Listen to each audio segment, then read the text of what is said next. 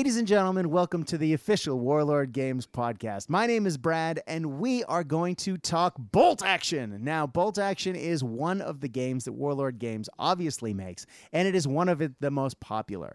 Now, we have recently been revisiting a lot of games that we haven't covered in a little while, because this podcast largely talks about the upcoming, the new hotness from Warlord Games.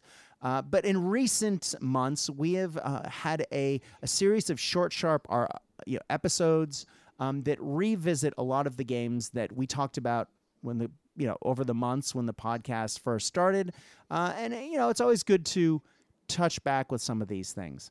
Now, I was talking with Paul Sawyer about upcoming episodes, and we have some absolute doozies coming your way. But before we get to that, I think it's important to revisit Warlord's most popular game, or one of the most popular games. And of course, that is Bolt Action. Now, I couldn't go back to Bolt Action without having an excellent guest on to talk about historical theming. Now, I know that there's a large community of competitive play for Bolt Action. That's fantastic. I know a lot of people are into it. I was into it for quite a while. I absolutely understand the appeal.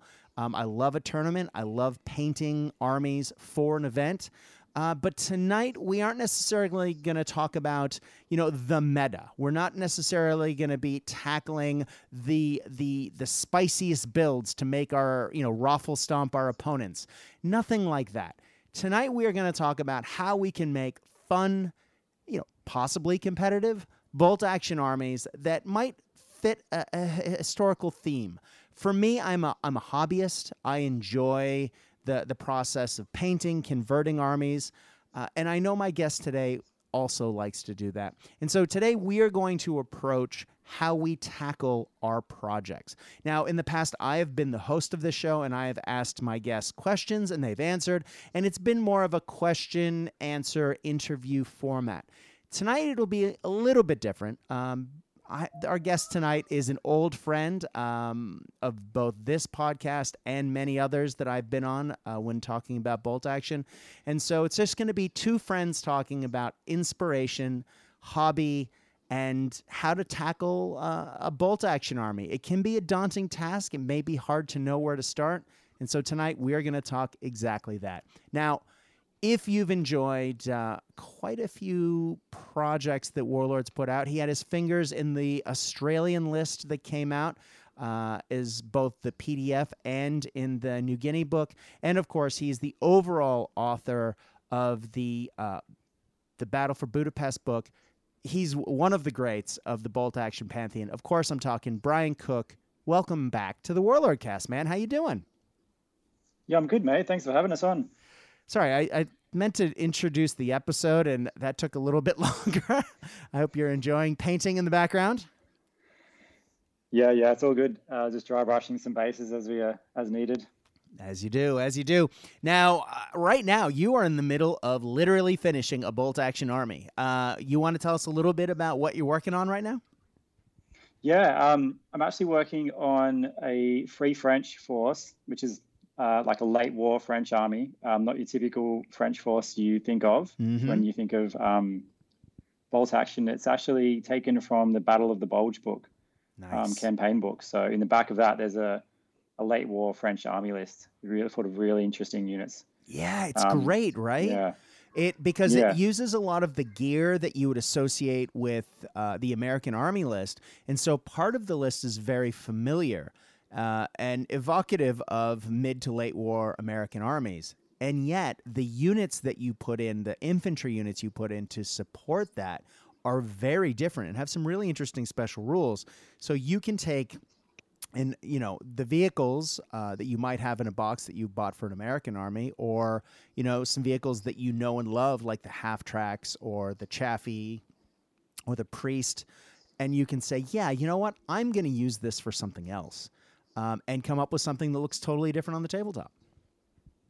Yeah, exactly. If you at first glance, some people might, look at the force and think it's an American force, but within a short period of time, they'll notice there's lots of really interesting quirks visually with the uniforms and the troops, and even some of the vehicles are pretty like second line or older US gear that had been given to the French in the later war. So they've got like the M3 White Scout cars, a lot of those, and yeah, the troops especially look very exotic because they're mostly drawn from France's Army of Africa before that. So there's a lot of colonial troops and interesting headgear and flourishes that are like mixed with US gear. Like there's a bit of a hodgepodge of stuff going on. Yeah.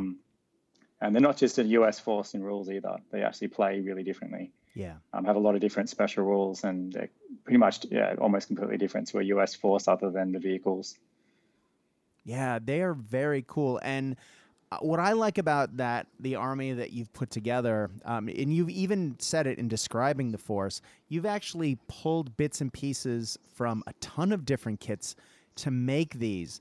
But you based most of the infantry models on Warlord's newest American GI models, but then you've added different heads, you've swapped out some weapons, and you've added different bits and pieces, pouches, bags, and things like that to make it look completely different, which is just ingenious because it really does give the army not only a different rules flavor, but a different visual flavor as well. Yeah, exactly. That US kit's really beautiful. That plastic infantry set.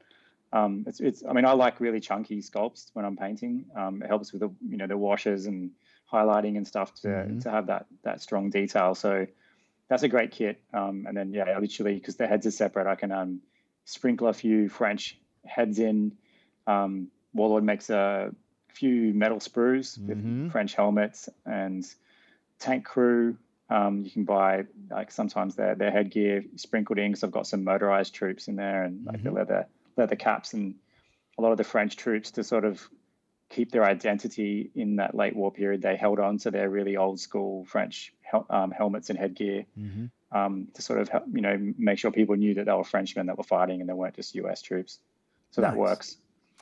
Nice. Now we are going to talk about, I guess.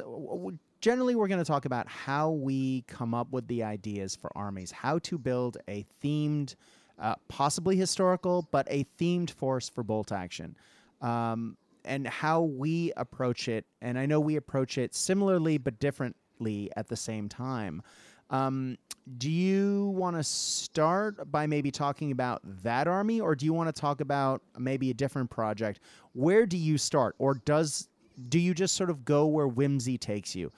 Talk us through, because I know when I first started bolt action, I immediately went, this all looks awesome. I have no idea what to do.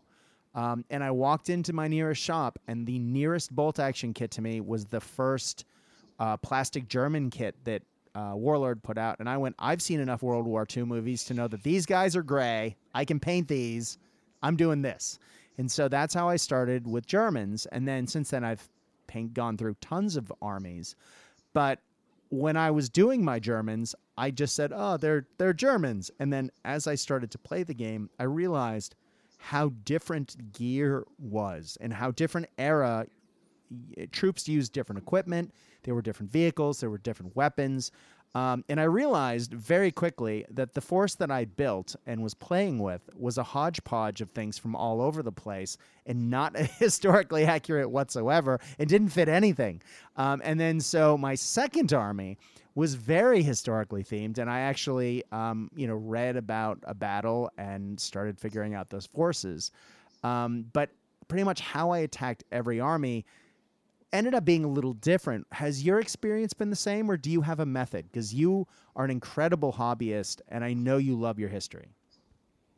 Well, thanks. I do really love making themed armies. I pretty much only exclusively do that. I'm a bit. I'm just not. I don't know. I'm not going to say it's a bad way to do it, but I'm just not really interested in looking at an army list without any sort of historical lens and just picking the best units and making a sort of optimized force full of stuff from across the entire war, just with whatever's best in terms of stat lines or whatever. So what I love is telling a story in miniature. So I often get hooked on reading about a particular unit or a battle, and then that'll get me interested. And then especially if something's visually interesting too, like if they've got really different uniforms or an interesting history behind a unit that grabs me. Mm-hmm. But my method, and the one I would happily pass on to people who are new, because World War II is a massive topic. It's just enormous. It's so much to try and digest. If you're coming to bolt action as a new player, one of the easiest ways to start creating a themed force without being overwhelmed is to understand that bolt action and the way the army lists are structured are really open and free. You can pretty much pick and choose, whichever units you want to create your force, from a variety of, in reality, there are a variety of completely different units and different eras. But so that freedom is great. But if you really want to help yourself create a themed force, if that's what you're interested in, what I usually start with is one troop type. So have a look at your army list. Look at all the infantry squads. That's where you start, because the headquarters and the supporting units like mortars and machine guns and anti-tank guns and snipers and everything, they're all sort of, to lack of a better term, they're kind of generic. So they're not specifically tied to a troop type. A sniper for a Russian naval brigade unit is the same sniper as for a Siberian infantry unit or a Japanese sniper or, whatever. True. So the best thing to do, I find, is pick an infantry squad or unit type that you really are interested in the look of or the history behind, and delve deeper into who they were. Like, for example, let's look at, like the Russian army list. There are a massive amount of infantry choices there. Unbelievable. Yeah. I mean, one of them that sticks out straight away, which you and I really love, is the Naval Brigade, which I sort of mentioned before. So who were those guys? Maybe go and check out Wikipedia first, then start delving into other sources, I guess. And you'll find with most of these troop types, they were an actual unit, like a bigger unit. They weren't just squads that were sort of sprinkled amongst generic Russian, not generic, but like regular Russian forces, didn't feature naval brigade squads attached to them, which often happens in bolt action games. You'll find someone rocks up with a platoon and they'll have a rainbow of different units from across, the list. So if you kind of are really hooked by one particular squad, research it, find out who they were, what units they formed, and then that will help you understand how to build an army around representing that. So the Naval Brigade for the Russians, they were their own, divisions worth of troops. They weren't mixed in. So you'll need to then work out what supporting units they had. Do they have tanks with them? Did they have, all the other heavy weapons that were normally associated with infantry, or did they have some quirky stuff? Like they were amphibiously landed a lot of the time. So off the top of my head, I'm pretty sure they had those duck transports, those American Lend-Lease amphibious vehicles. They had a lot of those. So that's something that's really interesting that you wouldn't see in a normal Russian army. Right. These amphibious American transports from their Lend-Lease program. So there's something off the top of my head you could start featuring in the force that then helps that theme straight away. So often, these start with a basic building block infantry squad, research it, find out who that or what that unit is. Then you'll find in your research that there'll be these really cool, quirky things that only they had or were specifically for that type of formation, and that will help build up a really focused themed force. Absolutely. And you've like I said, you've got like all these generic supporting options like your machine guns and mortars, which almost every World War II infantry formation had at its disposal. So exactly. You can go and find the models for that, and if the models don't exist, try and convert them. And that brings your force together even more when you do a visual tie-in like that. So rules wise, they're not any different to any other machine gun team, but it pulls it together visually and tells people exactly what they're facing. That's my method, is to pick an infantry squad usually, because I can only think of a handful of infantry squads across the army list that would have ever been attached by themselves to other units. So maybe like the SAS or Commandos or maybe Assault Pioneers. Like a few of these really elite assaulty type units got attached to a normal infantry squad to help it with a specific mission. But Yeah, no, build that theme, right? And pick, Yeah. as you say, most formations were the same unit. So to have an army that sort of matches that visually is very striking. And when you're talking about the Soviet Naval Brigade, I mean, they wear dark blue / black uniforms. So to have that on the tabletop in a game of like Bolt Action, where you often see a lot of khaki and green, to see a black force on the tabletop is visually striking and really sets it apart. I was thinking while you were talking about that, I actually go quite a few of the armies that I've built have been. I haven't chosen an infantry squad per se, although I have done that with my Soviet Naval Brigade because I thought they looked too cool in black. I actually chose a vehicle. And so for me, for example, I saw that Warlord came out with in its weekly newsletter years ago. I saw the Earth's Panther, and I said, I don't know what that is, but I love the look of it. It's ridiculous. What is that thing? I don't recognize that, and I did a little research into it and discovered, in the Battle of the Bulge, Otto Scorsese's forces were dressed as Americans and trying to infiltrate. And this was well before that army list existed in Bolt Action. And I turned my existing American Battle of the Bulge army, painted a few extra squads, and all of a sudden that force became a German force for the very same conflict.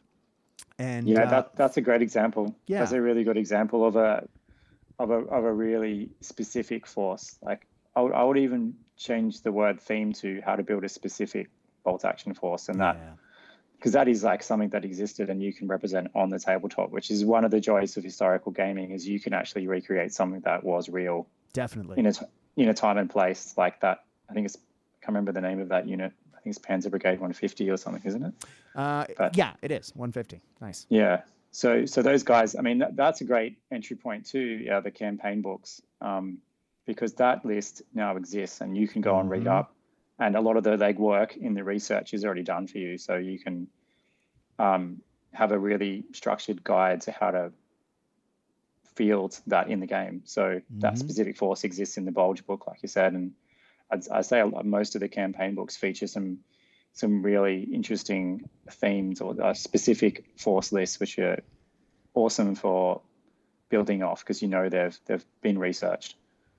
I traveled through Japan one summer, which I did for many years, but I was staying in a hostel, and there was a book in the hostel that you could borrow and read about Battle of the Bulge. And so I sat down and read that novel, or it wasn't a novel so much as a retelling of a lot of the events of the battle. And I was reading that through a lot of my trip, and it was fantastic. And I really, it wasn't the most interesting read, but it ties my memory to that wonderful summer. But because of that, I have a very, I've an inclination towards the Battle of the Bulge. So I made an American Battle of the Bulge army very early in the piece when the game came out, but then to discover that I could add more to it. And then, of course, when the Battle of the Bulge source book came out, I was even more excited because then I got more rules, more missions, more specific units, and more models that were tied to the conflict that I was particularly I don't know, say in love with, but that I quite enjoyed. Now I know a lot of people have watched Band of Brothers, and so if you've come into Bolt Action from that, you may love D-Day and the fighting that happened around that. You might also like, again, the Battle of the Bulge, Bastogne, and then up through fighting through the Rhine. There's just, depending on how you come at it, there are different. Find something that you love and that interests you, and then see if you can build a force around it, is often how I come at it.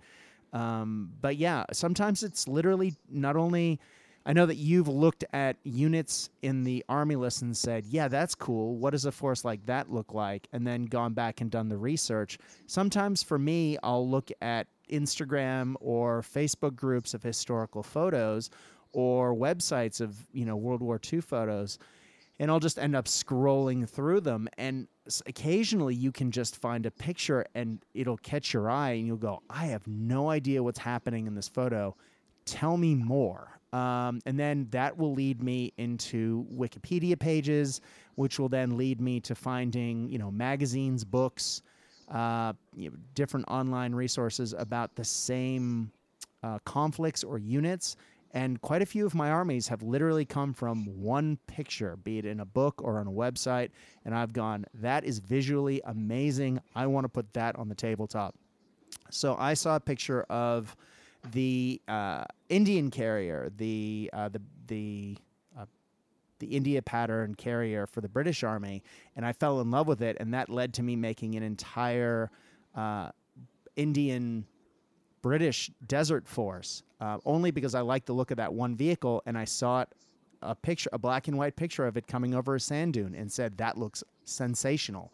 And so for me, that, ties in. Now, Brian, once you've sort of come up with that, how do you, I know I'm talking about looking at books and websites.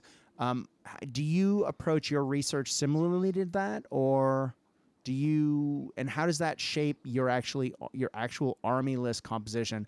I know you talked a little bit about how in bolt action platoons can have a sniper or a machine gun and a mortar, and those tend to be fairly universal across most World War II formations. But do you get any more specific when you're trying to create a themed force? Yeah, wherever I can. So what I'm trying to do is, I'm trying to give a sense of like the character or the sort of flavor of a specific force, even if that's of a platoon type that isn't super exotic. Like if you're just let's talk late war Germans. So late war Germans isn't a theme. That's the time period, and right. There's an absolute ton of different types of units you could try and represent. Mm-hmm. In my collection, in my figure cabinet, I've got two late war German armies that I can field out of the miniatures I've painted, very different to each other. One is what I would term like a typical grenadier platoon. So one of the most common infantry types that the Allies would have come up against would be the Wehrmacht grenadiers, which are like the basic, German army equivalent. And those guys have, what I did is I researched. So how was their platoon organized? Mm-hmm. How many men did they have? What sort of support weapons were common? So, for instance, they've got their HQ, and they had 3 sections of up to 10 men. But obviously, that stage in the war, they would have taken a lot of casualties. So sometimes they don't field them at maximum strength. Yeah. So I kind of limit myself to only having 3 infantry units, which is kind of a bit of a hamstring, but they had manpower issues. So that's kind of helps me give the theme. Mm-hmm. And then I'll back them up with, like the really common, the machine gun, the mortar, the sniper. And then beyond their sort of platoon that you're presenting, I looked into, say, what were the most common supporting heavier units that they could rely on. And they didn't have, a lot of panzers helping them out. They were mostly, foot sloggers. So they would rely on the Sturmgeschütz, the Stug. Mm-hmm. That was their artillery that was dedicated to rolling with them to support them. So I've got a Stug. There's a truck. Sort of some really basic stuff like a Kubelwagen for their recon with a machine gun on it. Mm-hmm. So that's one particular type of force I've got. And there's a lot of restrictions on that. So, I haven't gone, tons of assault rifles either. I've gone mostly riflemen with their MG42 in each squad. Mm-hmm. I do have one squad with assault rifles because towards the very end of the war, they had a platoon structure which had one assault squad with the STG-44 and then 2 supporting squads with the rifles and the MG42. So that was quite common, but not the whole force with assault rifles. So my point is I put restrictions on what I'm creating in the list. I actually really enjoy having restrictions too, because it makes me work more with what I've got, and it's more satisfying when you do pull off a victory because you've stuck to something, some self-imposed restrictions, but it's pretty satisfying. Agreed. So those grenadiers are one type of late war German force I've got. And then I've also got a Panzer reconnaissance force, which is so cool. Yeah, one of my favorite forces because they're just so quick and fun to like maneuver around the battlefield. They take a lot of skill to use. They're very fragile, so if you don't play well, they'll crumble. But that force uses the same infantry models from that Grenadier army. So the late war German infantry models, but I've got them in really tiny squads of 5 men, and each squad rolls in its own half track. The 250, the half-sized one, I think it's a /10. Yes. Yeah. So that whole force is like 23 infantry models. Like it's nothing, but it's got 5 half tracks and 2 armored cars. So that's a really specific force too, because that's a Panzer reconnaissance infantry platoon. So it only uses vehicles they had, and because of the point system and how much things cost, you've got a very small army, like 4 squads of 5 men and a HQ plus the half tracks and a few various other things. So that's creates its own challenges too, because you've got a lot of restrictions around that. Everyone has to be in a half track or be transported in some way. Yeah. So that's like, those restrictions are one way you can help the specific theme, Yeah. I fell in love with, and I guess I'm going to talk about black uniforms again, the U.S. Marine Raiders, which was one of the first U.S. Special Forces organizations that existed in World War II, and they raided Makin Island, and in the process, they dyed their uniforms black, and it was one of the first stabs back at the Japanese, who had been, at that point rolling through the Pacific, unbeaten. And so, it was really important that, so there's a submarine insertion for these guys, and they went in and they attacked the Makin Atoll. But for me, I really loved the reading about the mission, even though it wasn't terribly successful. Reading about the gear that was different, but the specific weapons and the gear that those guys got. And so for me, when I was building that army, Warlord makes an amazing range of Marine models with all sorts of weapons. And so I was able to pull out the gear and the clothes that the Marines wore in that conflict. With very little converting, I was able to make an entire army that matched, which was spectacular. But then adding to that, the formation that was actually in that conflict was one of the first times Marines used fire teams. And so you have squads being broken into 3-man groups. So you have one guy with a submachine gun, one guy with a rifle, and one guy with a bar per 3 men. And so for me, I mean, you can easily look at the late war Marine list and say, cool, I've got 6 guys, 3 with submachine guns, 3 with bars. Look at me go, I'm unstoppable. And then I can give some pistols to the bar guys, and I can be, extra shooty and assaulty. But for me, that doesn't match the history. And so when I built the army, I built it in 3-man teams.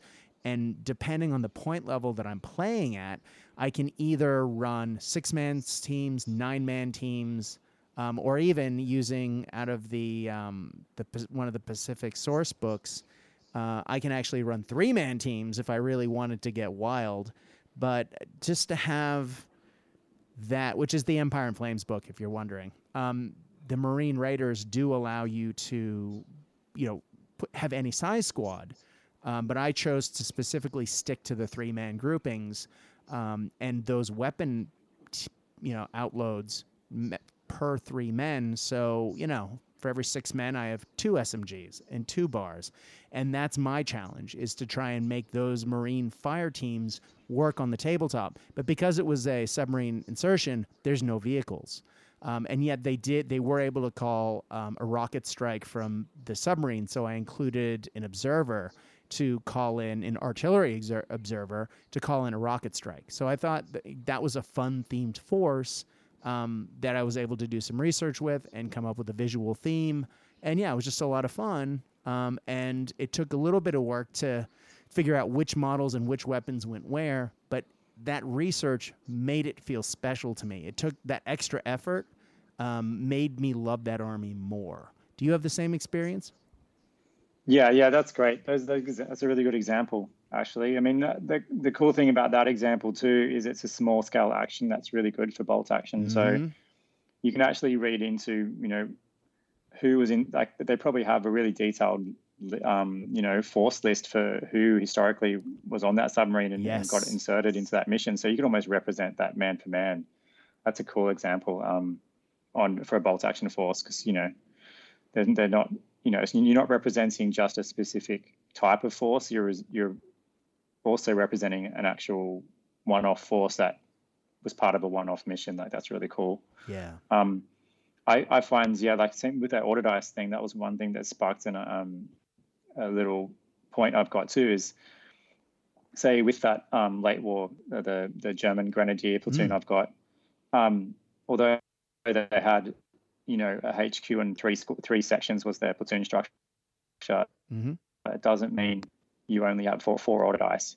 What I can do, because most World War II infantry squads were splitting themselves up into fire teams, like you just mentioned. Right. So with these Germans, I could take them as their full 10-man and then split them and actually run them as 6 5-man squads and get more Autodice. Obviously, they're more fragile, but if I'm only taking the models, weapons that would be across one squad, but splitting it into 2 Autodice, so there's 5 men with rifles in one and 4 men in a machine gun in the other, and not taking 6 light machine guns. Yeah. It's actually still accurate, and it's just representing the squads splitting themselves on the battlefield into 2 maneuver groups. So you're upping your Autodice, you're playing a different style. It's actually a bit more restrictive because you're not as survivable. Right. But you can work within these themes. Like if you read up on the unit you're interested in and you find out what they had and how they were organized, you can be a little bit creative with the Autodice and split squads up and things like that to sort of bring it in and have a bit of a play with how you like the force to work in the game, because it's still a game. Yeah. You still want to have fun. Exactly. You don't have to. You don't have to stick to exactly. Oh, they always had 10 men in every squad. I mean, there was always casualties. There's, you don't have to be that strict. I think that's you can do that too if you want. You want to represent, a US infantry platoon straight off the landing boats on D-Day +1. They're coming ashore. Obviously, you haven't taken any casualties. That's fine. That could be a theme too. Yeah. But what's the old adage? No plan survives contact with the enemy. And if your troops have been in the field for a while, people will have gone out and new recruits will have come in. And so it gives you an opportunity to mix up things a little bit as well, especially if you're playing a campaign. If you want to work that into your narrative, I think that's, an absolutely fantastic idea. Yeah, exactly. So I can recommend themed forces. I think they're really enjoyable. I think they actually create a narrative on the tabletop too, because you know what your force is about and why it existed and what it did. And if you can find a friend who's collecting or is interested in collecting a themed force that is kind of linked to yours, that's the ultimate. Because if you're both excited about a similar campaign or time period, and you can look at forces that did clash, and you both collect them, then when you set your table up and put the armies down, you've already won. It's really cool because the context is there, the narrative creates itself as you go. They're usually quite interestingly matched too if they're from the same time period and did fight against each other historically. So that's a really good way to do it too. If you've got a friend and you're both getting into it, is pick a similar theater if you can, and then drill down. And if you can spend the time doing a bit of research, you might actually be able to create 2 really linked themed armies that had a close relationship in history where they were fighting each other. Absolutely. And sometimes Bolt Action, there are events. They sometimes are tournaments. Sometimes they're just themed event days. And where that you might be encouraged to bring forces. I know I've played in Operation Bagration event, and I was able to bring a themed Russian force that absolutely matched that, but everyone else on the day brought those as well. And it made for really enjoyable games to know. And, balance-wise, it worked really well, too, because no one's trying to play an early war army versus a late war army. It was everyone's sort of playing from the same deck, so to speak. So it made for really fun, balanced, visually exciting games. It was fantastic. And I know you do a lot of that. Yeah, definitely. I think I love the Desert War. That's a really great theater to collect because there are a huge variety of forces that were in the theater from like multiple nations, various quality levels, various exotic looks, and various vehicles. Like it's just a really good variety. And that at any point, I think most of those different unit types would have taken on each other at some point. So you could easily collect anything from the Desert War, years from either side, and it'll be accurate to face almost any other force that a friend or someone from your club collects. So that's a great one. People love Normandy, obviously. Like that's probably the most well-known campaign and the most popular for gaming. I mean, that's also got a huge amount of forces to choose from. Oh yeah. So that I can see why that's popular, and I think if you take the time to pick a specific, not only a nation and then a unit type, but drill down a bit further and really look at what you want to collect. So if you were, say, wanting to collect US forces, and you normally would start with your generic infantry squads, and then maybe put a ranger squad in and an engineer squad, and all the different tools from the toolbox. Maybe stop yourself and look and go, well, maybe I should just collect a ranger platoon. Well, what did rangers have, and who backed them up? Who do they fight alongside?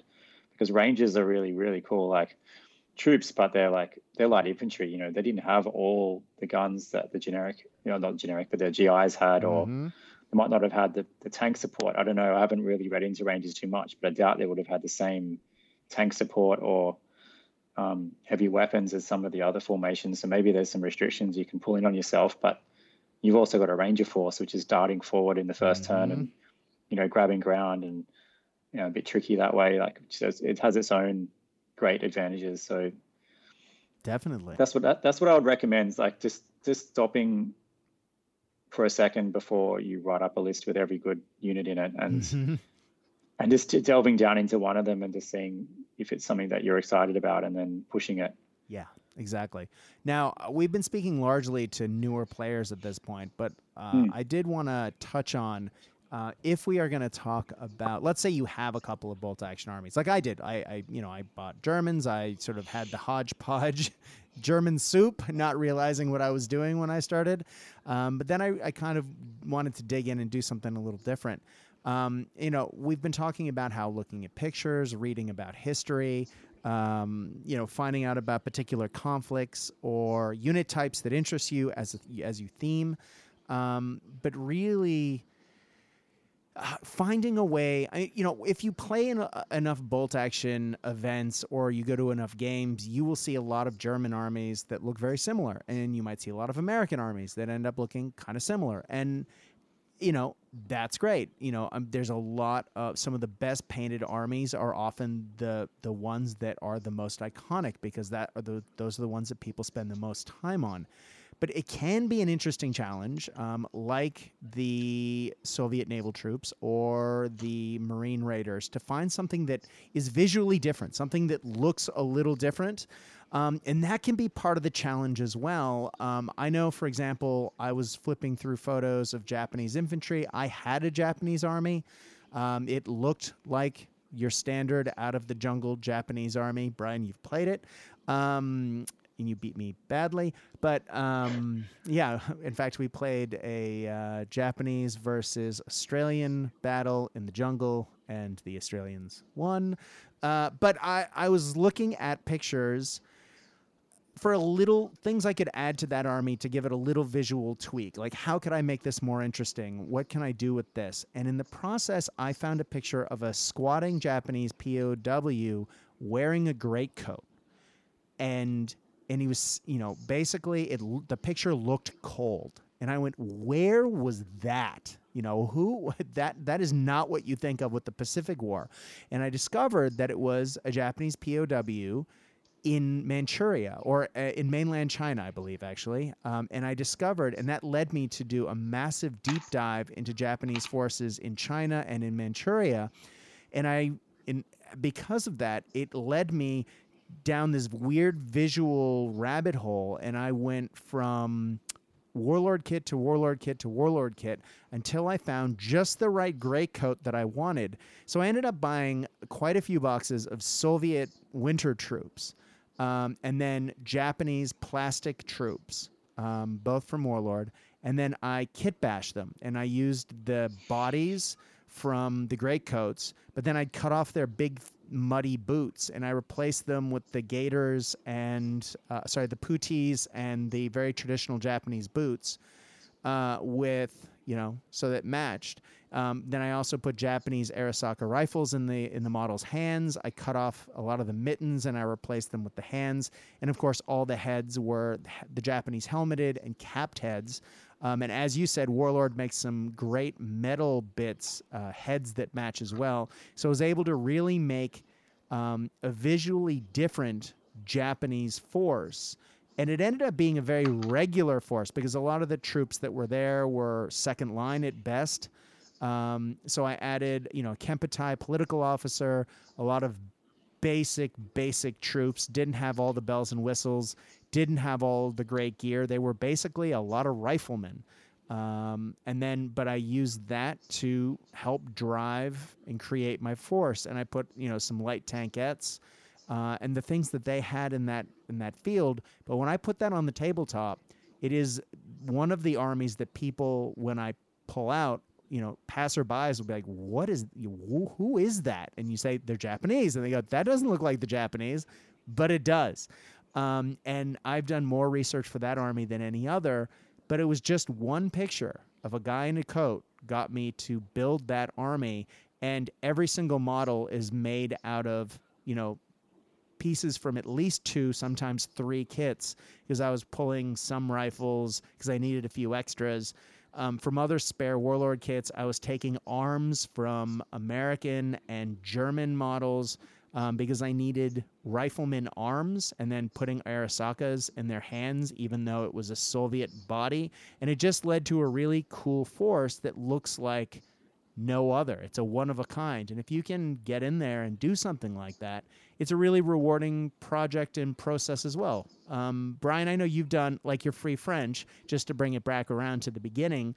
I know that yours is a completely original looking force as well. And that's such a rewarding process when you get to the end and you can look at that and say, no one else's bolt action army looks like this. Yeah. And also you've brought to life a piece of history that you haven't seen around on the tabletops before, and as people stop and ask what that is, they'll learn something. They'll be their view of the typical what they would see as the Japanese army in World War II will be a little bit challenged. They're used to them being in the jungle.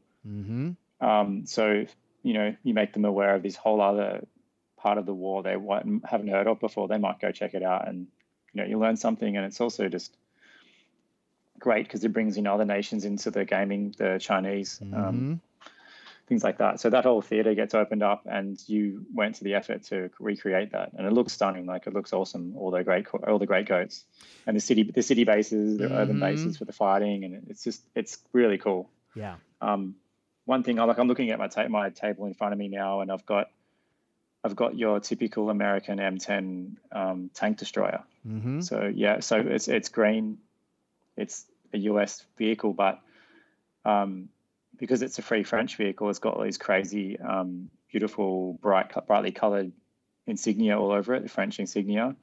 And in the crew, I've converted up the men who crewed some of these tank destroyers came from French colonial sort of marine infantry who were like naval coastal gunners or something. So they had like sailors caps on, with this cool pom-pom on top. So I've used US marine plastics for the crew, cut rifles out of their hands and put a tank shell in there. And then for the head, I've used the Desert Rats sprue, the Highlander heads, the Scottish heads. Yeah. Because they've got pretty much the same hat as these French Marines had. Brilliant. But I'll just be painting them a different color. So like a red pom-pom on top, and they're dark blue with a white stripe around it. So you can kit bash stuff. If you look at, like you say, visual research is really important for inspiration and reference. So, if you start a folder on your computer and start collecting reference into it, you'll suddenly start seeing places where you can get the parts for things from. And I mean, I'm only looking at converting a handful of these French Marine gunners for some tank crew. So I only had to buy one sprue to get those heads. And Warlord, they do sprue sales every now and again. So yeah, they do. If you keep your eye out for that, that's a great way to get some bits, the plastic sprues. So I've now got a tank which normally would look very American, quite generic, and now it's got these guys with these sailor hats on the top and French flags all over it, and like you say, someone might stop and go, "What's that?" Mm-hmm. So they'll learn something, and it's just something cool and fun, and it's your own. You're making it your own force too, so not many other people will have it. Absolutely. Now, Brian, you mentioned the campaign books earlier.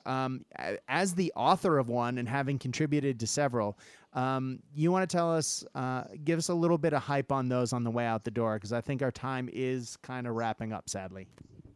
Yeah, I would recommend checking out a few of these campaign books, because I know myself and the other authors have put a lot of effort into creating some forces that played very differently to their host nation, if there's another way to call it. So, for instance, I know in Fortress Budapest, the Russian lists in that play completely differently to what you'd think a Russian list normally does. They feature sort of fast-moving reconnaissance and armored forces, or street fighting forces, which have a lot of they have a really specific way of playing, and if you feel like something different, they're great. Same with the Hungarian and German lists in that book. The Western Desert book, it's great. That's full of really interesting forces, actually, because that was such an eclectic theater anyway. One of my favorite forces I play is the French Foreign Legion from the Desert War in 1942, and there's a list in there for them. There's New York Indian pattern carrier, troops as well. So these two books, Battle of the Bulge has some great lists in it, really, really well researched and characterful lists written by Mark Barber. I love that book. That's what I'm working on with the Free French now. I find myself mainly working on forces from campaign books. Yes. The New Guinea book, again by Mark, has a really cool Japanese island defense list in it, full of entrenched Japanese. There's a couple of Australian lists in there, not just a generic Australian list, but some specific ones, like a Matilda tank platoon with infantry support, which are they do things differently to the way you normally have the reinforced platoon structure in bolt action or the tank platoon structure. They sort of play with those structures a bit to make something that's a bit different. So yeah, I would thoroughly recommend checking out any campaign book that you are interested in, because they usually contain some great themed or specific lists at the back. Not just new units, but they're actually new army lists, and some of them have special rules which really are worth checking out, because they give you a different play experience, as well as giving you the sort of shopping list of units you can start playing with and looking for, try track down and paint. Yeah, and it's a great way to, if you've played bolt action for a while and you've been largely playing out of the armies of books, and you're looking for something a little different.